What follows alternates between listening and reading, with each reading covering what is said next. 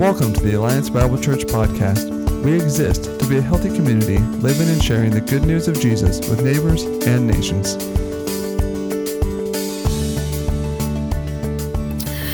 Well, let me pray for us and we'll get started. Heavenly Father, thank you for gathering us together this morning, for calling us out with your gospel, Lord, to bringing us to a place of redemption in our lives, to bringing us into redemptive community, Lord, for giving us purpose, hope, and ultimately heaven with you forever. We thank you for all those things. Let our worship, the words on our lips, our praises, and your word all point to you and your glory. In your name we pray. Amen. Amen, amen. Welcome. How you guys doing today? Why is it this section gets coffee and everybody else it's like not so much? It's like right here every week. I can pretty much bet on who's in town. What's that? Oh, it's my bad. Who knew? So it's interesting. We've been working through the Old Testament the last couple weeks, and as I'm out in the community and as I'm doing life, oftentimes I'll bump into people that think that somehow, especially the Old Testament, but kind of the Bible in general, like it's really irrelevant. Like people have questions about, does the Bible realistically address life issues that we face today? And even if it does somehow address the life issues that we face today, is it relevant in the way that it deals with culture? So just an interesting side note, we're dealing with one of the oldest books of the Bible, arguably the oldest book of the Bible, Genesis. And it's interesting that in the first couple of chapters of Genesis, just a few things that Genesis addresses are the nuances of gender, the breakdown of the nuclear marriage, who is the initiator of morality, the authenticity of Scripture, the roots of relational challenge, and the identity of God. Those seem like they're fairly front-page news stories today. Like if you were to turn on CNN or pick up the Seattle Times, you would run into a lot of those same stories or a lot of those same issues we find in the book of Genesis. The other question I get asked is, even if the Bible deals with those things, is it done so in a way that's culturally relevant that people can connect with today? And I'll make a relation to the movie Star Wars. Who here hasn't seen Star Wars? Is there anybody who hasn't seen Star Wars? Couple? It's a cool film. It's an epic. It's both a cult classic and a major blockbuster hit. I'd recommend it. It's worth your time. And it's PG too, so nothing to be scared of. You ever notice in the beginning of Star Wars when the tunes play, dun dun dun dun, and there's a couple blocks of text that roll out? They introduce the story and the galaxy and the plight between good and evil. And then you jump right into the action. You guys ever notice that about Genesis? Or about Star Wars? Sorry, I just spoiler alert, right? It's interesting, the guy who wrote Star Wars went and studied religions, like the Bible and other ancient Near East religions, and he opened his movie with a couple blocks of text and a jump into the battle for the universe, right? This epic fight between good and evil. And that's kind of how the book of Genesis starts. We're going to be in Genesis 3 today, starting with verse 1. But I just kind of wanted to give you that introduction because I feel like the Bible today is just as applicable as it was when Jesus walked the earth and just as applicable as it was when they wrote the book of Genesis. Genesis 3, verse 1.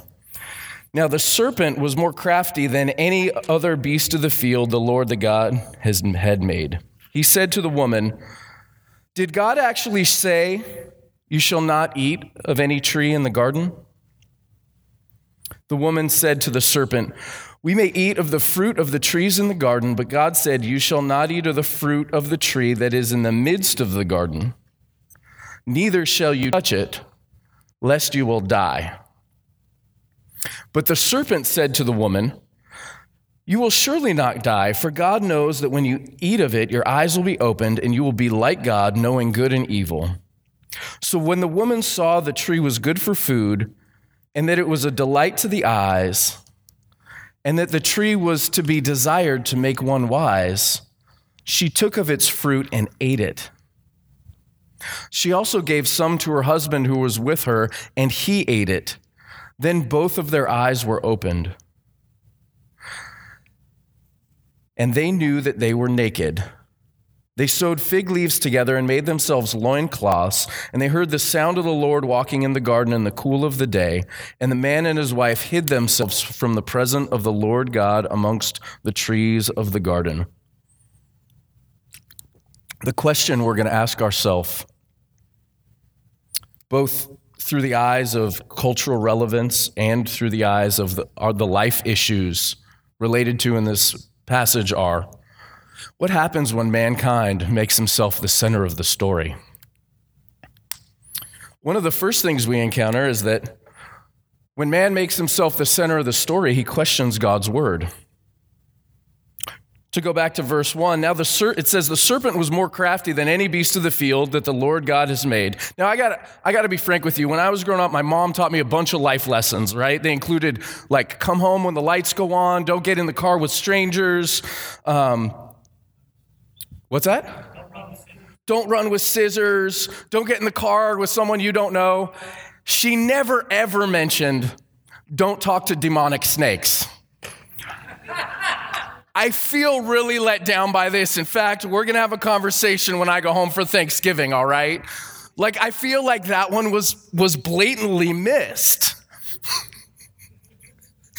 But in the garden, we see not only is there this talking animal, but the first thing we get right off the bat is this animal, this talking snake, is going to question the word of God. And he goes on to say, did God actually say, you shall not eat of any tree in the garden?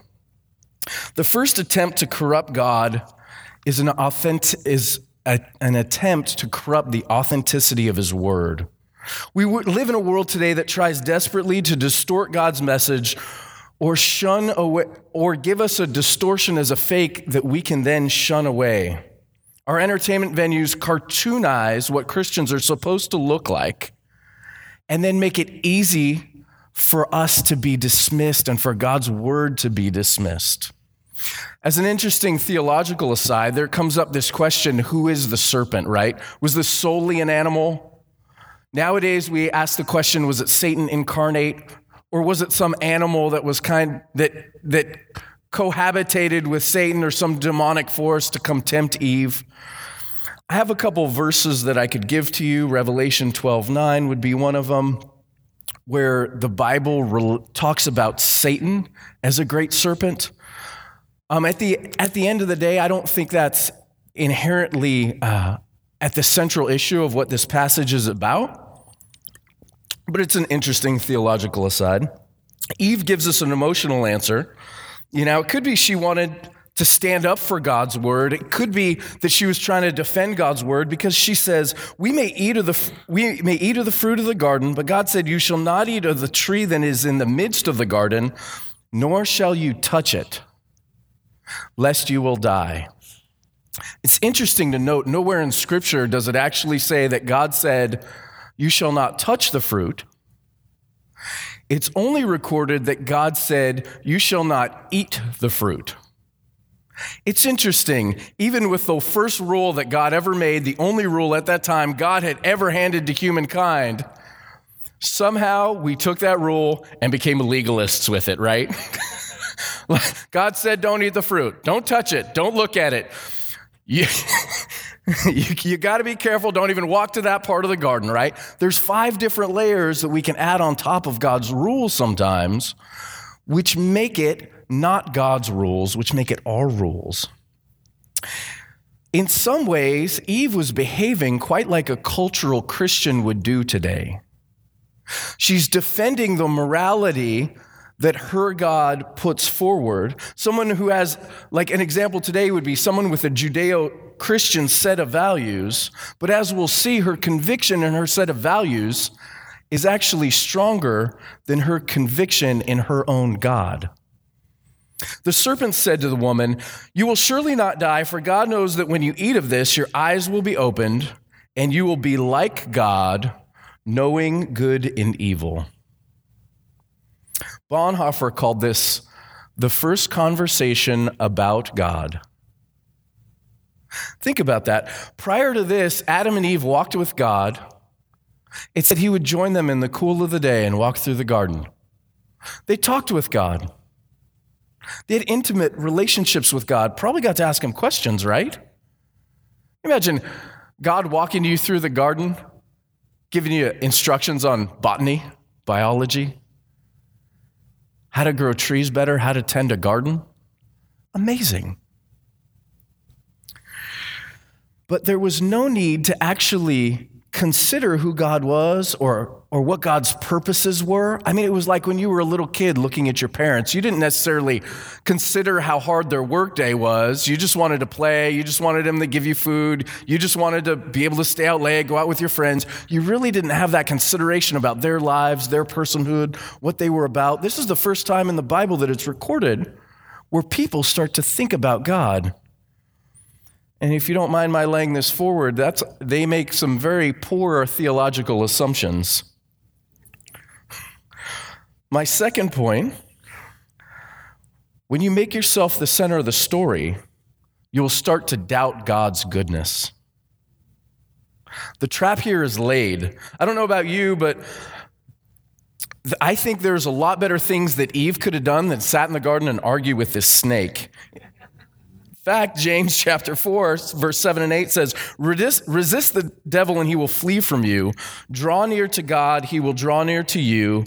Cleanse your hands, purify your hearts, for you are double-minded. In going from relator to theologian, we're going to see some of the poorest theology recorded in this section of the Bible, or maybe in Scripture. And it's fascinating, too, this double-mindedness of Eve. Here she is, she starts off defending God's rules, but when God's heart is called into question, she has no defense for it. One pastor I know said it this way: "My sin looks so much worse on other people than it looks on me." Right? Eve would have been the first one to tell Adam, no. Eve was the first one to tell the snake, don't eat the apple. Eve would have told Adam, don't eat the apple. But as we know, what's she going to go do? She's going to go eat the apple.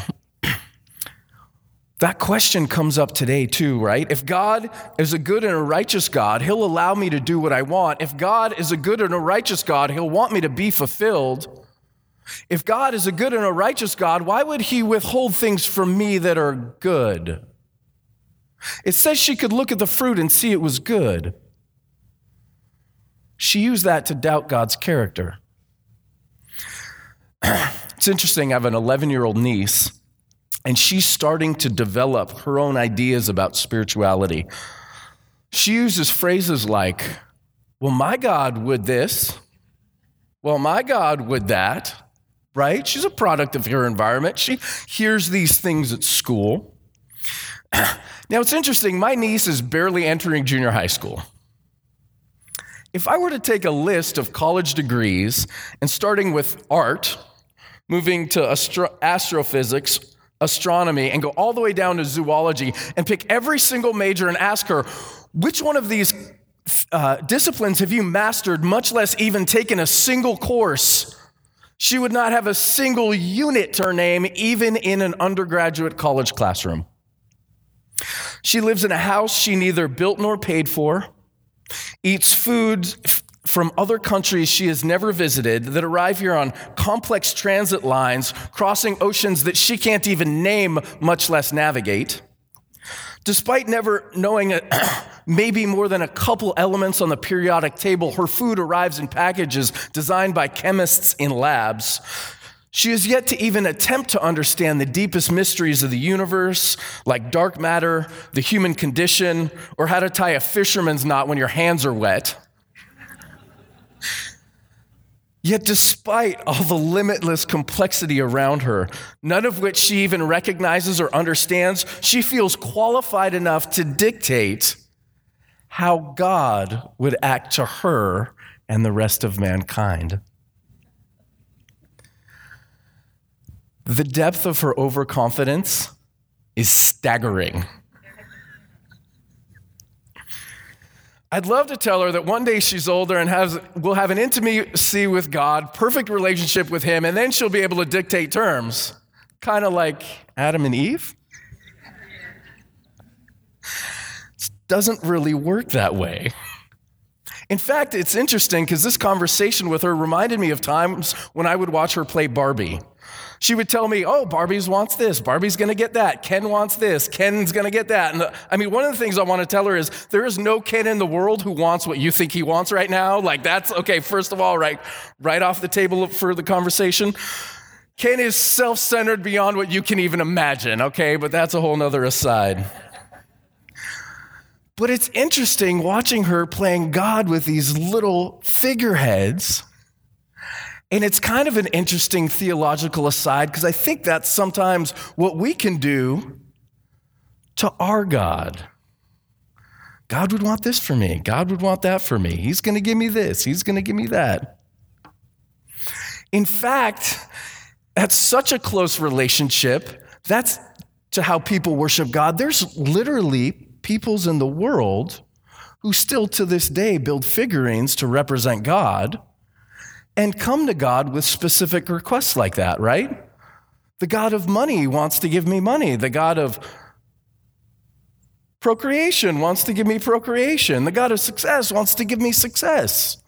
I think Hinduism has over 300 million gods. And yet, although we have one and he's triune and we look at him as the creator of the universe, I feel like sometimes we walk around with him like a little figurine telling him what he wants to give us. At least that's the story of how Genesis portrays us. God would want these things for me because we say things like this: God helps those who help themselves.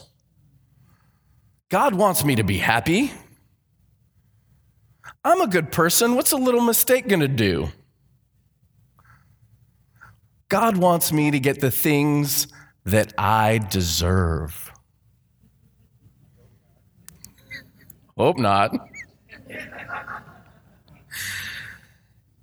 If God is so good, why do I hurt right now? If God loves me, why can't I just have what I want? Verse 6, so when the woman saw that the tree was good for food, and that it was a delight to the eyes, and that the tree was to be desired to make one wise, she took fruit and ate. If Eve was alive today, she might have a t-shirt that says, "Get your laws off my stomach." But this really isn't about what goes in your stomach. Mark 7, verse 18 through 23, Jesus said to them, "Then are you also without understanding? Do you not see that whatever goes into a person from outside cannot defile him, since it enters not his heart, but his stomach, and then is expelled?" And then Jesus said, "What comes out of a person is what defiles him. For from within, out of the heart of man, comes evil thoughts, sexual immorality, theft, murder, adultery, coveting, wickedness, deceit, sensuality, envy, slander, pride, and foolishness. All these evil things come from within and defile the person." See, this story isn't about God bludgeoning mankind over his choice of fruit basket, all right? This story is about the insurrection of man from a devoted and loving fatherly God,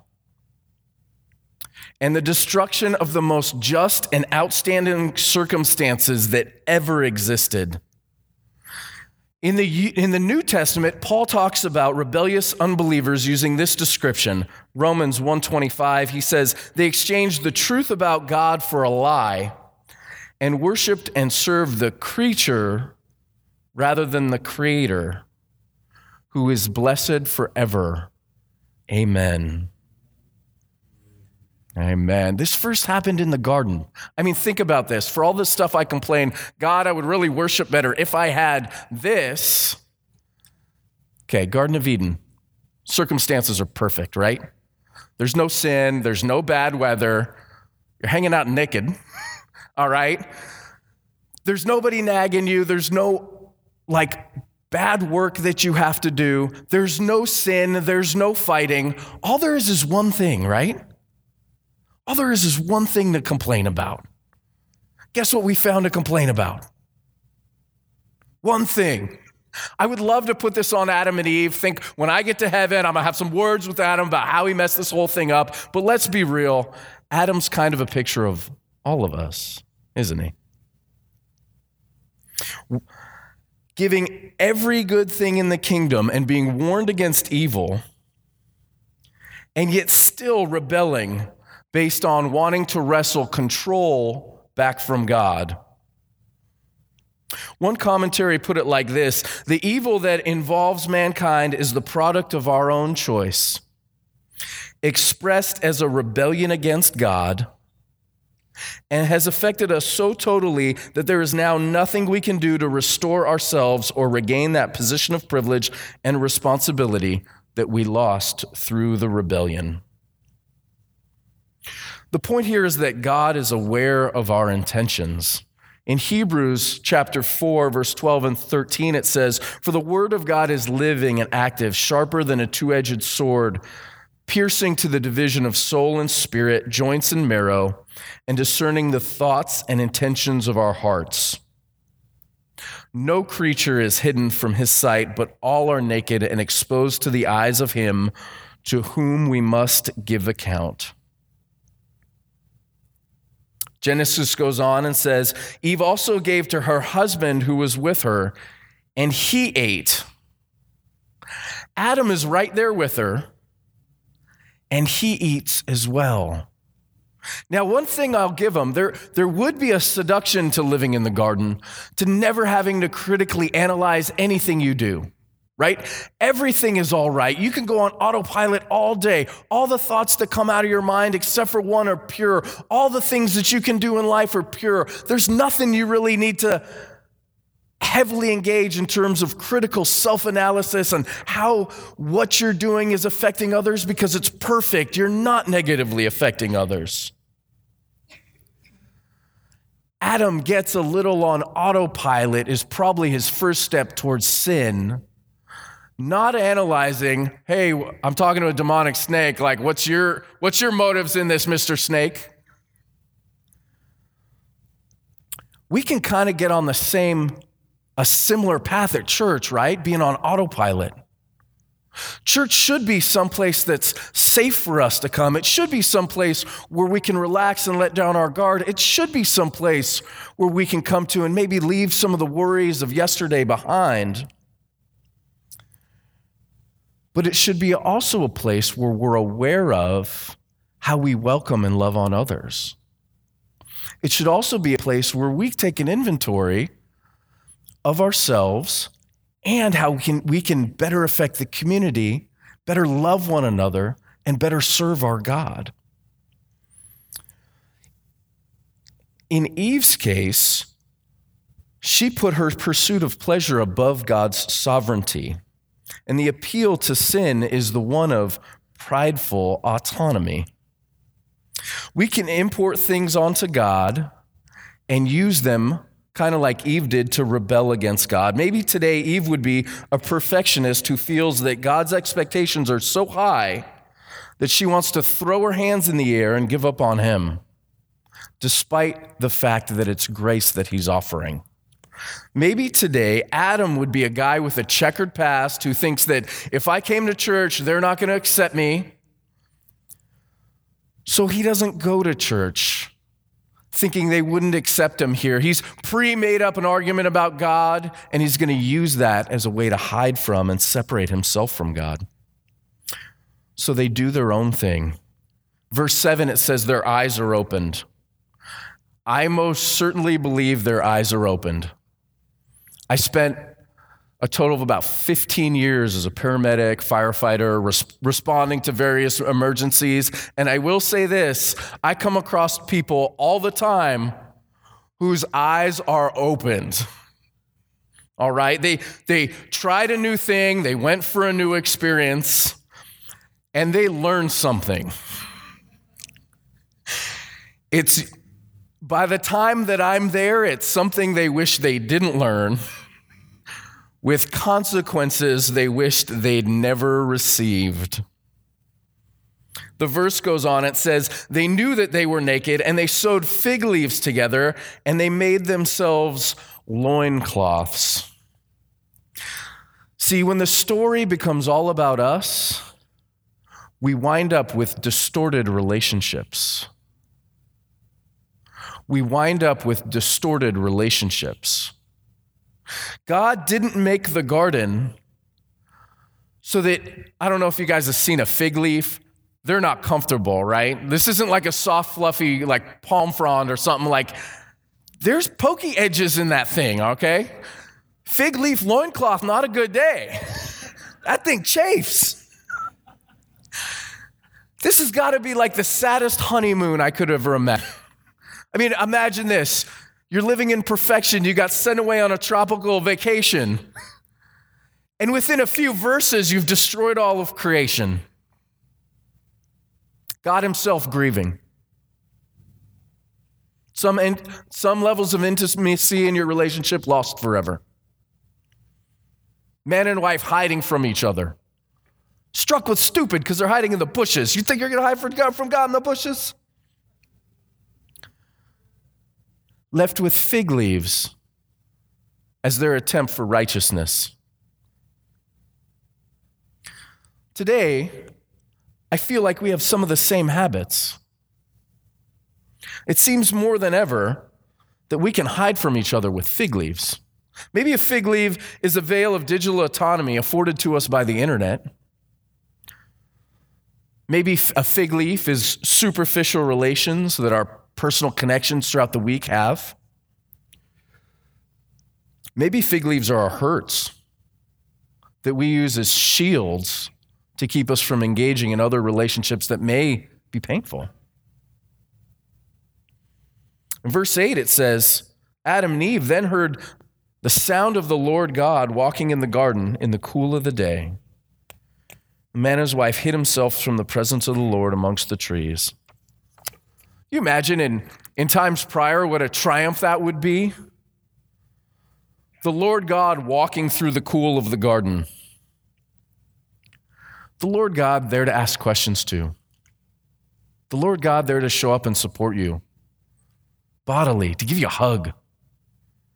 Like what a triumph that would have been in prior times, to sit at his feet, to see his person, to hear his wisdom. But today wouldn't be a wonderful day. See, meeting the king is only a good time when you're not wrestling for his throne. God's merciful presence, his glory and grace had been twisted to become an intrusion. And in light of their sin, Adam and Eve had distorted their relationship and view of God. Is there some place in your life where you don't want God's intrusion?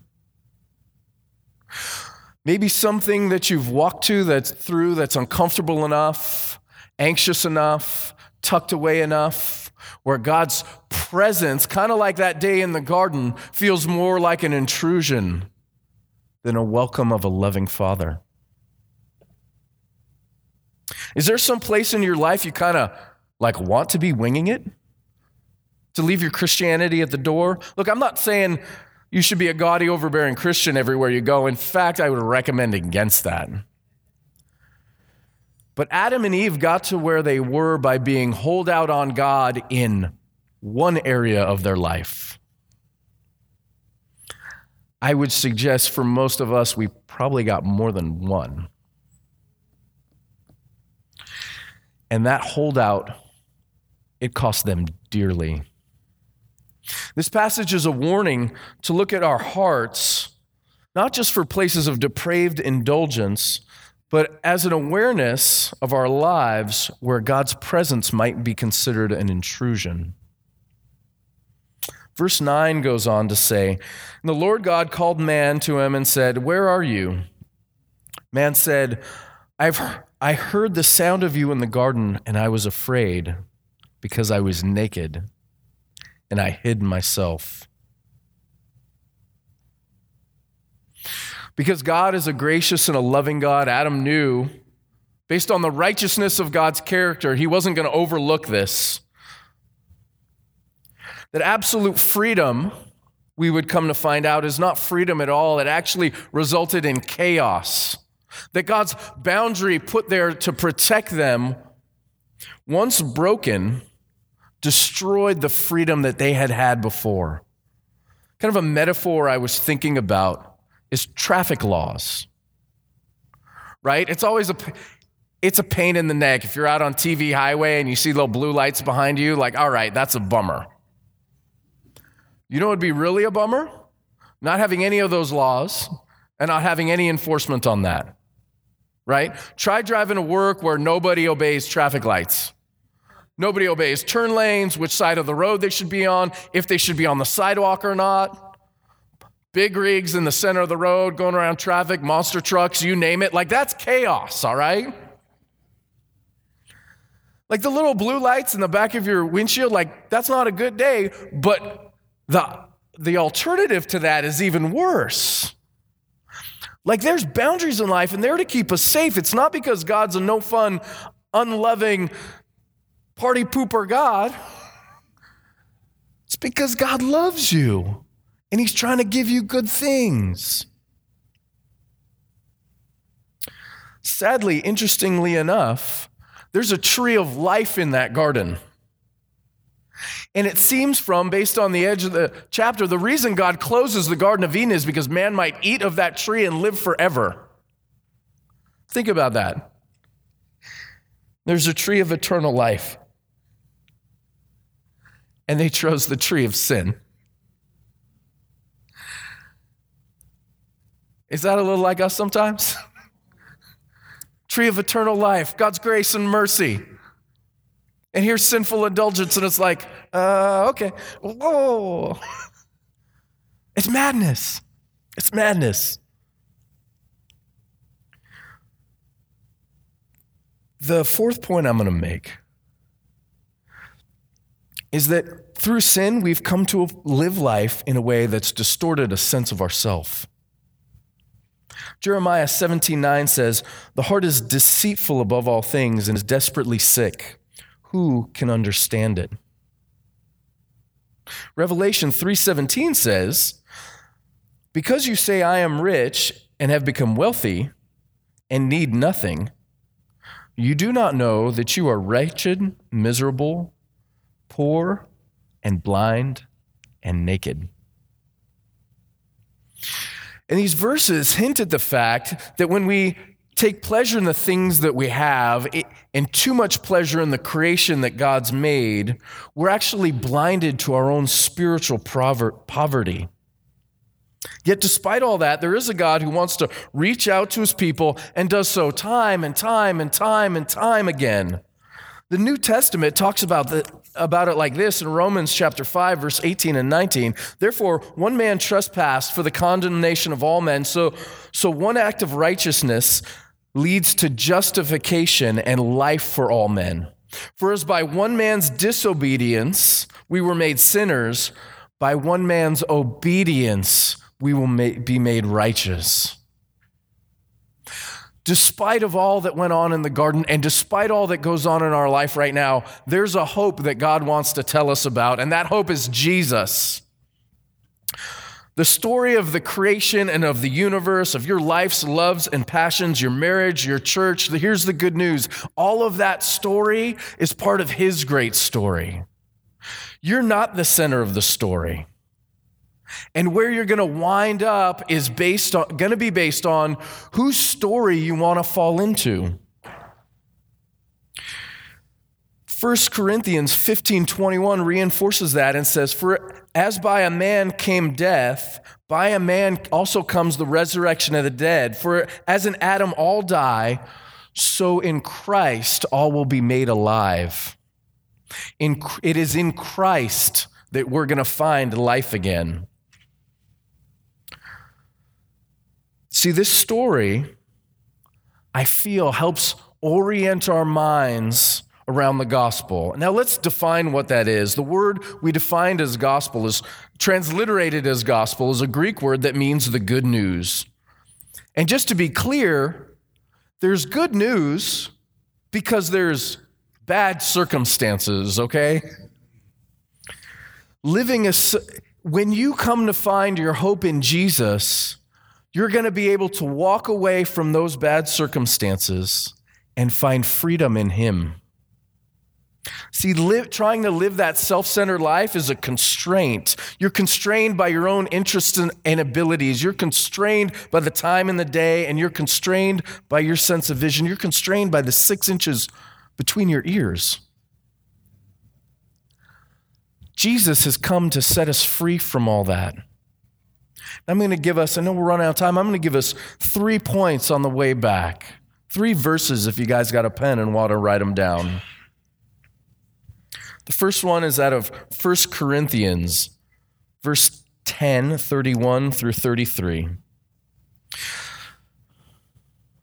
The first point on the way back is how you rediscover God.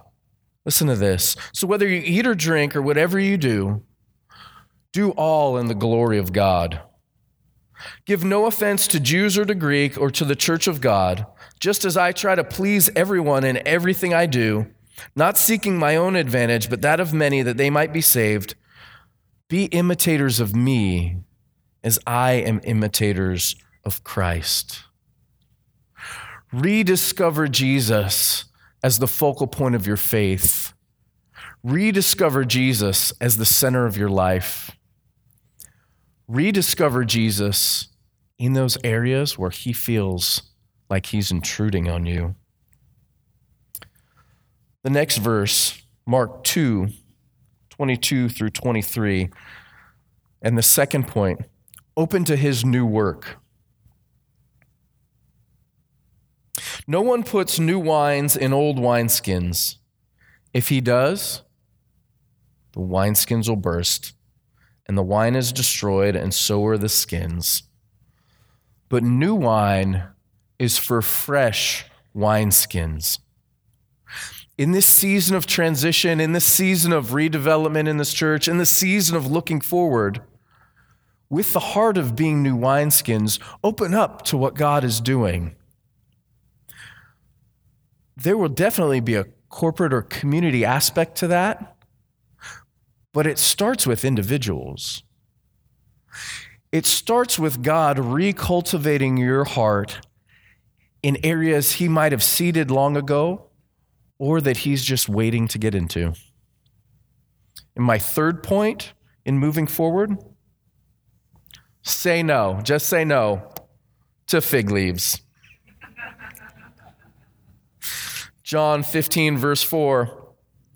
Abide in me as I in you, as the branch cannot bear fruit by itself.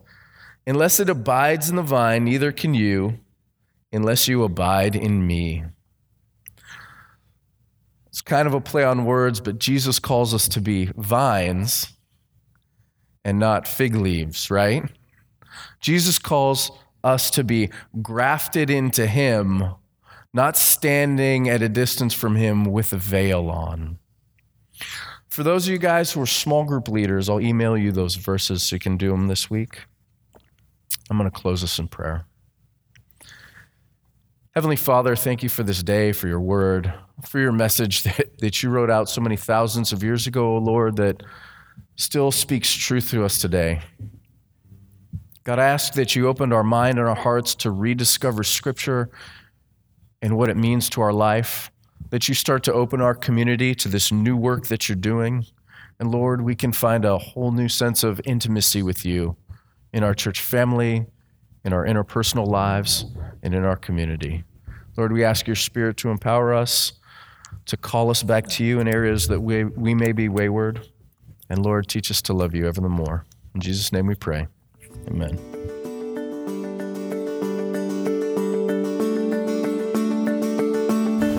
Thank you for checking out the podcast today. We hope you enjoyed it. For more information, you can visit alliancebible.church.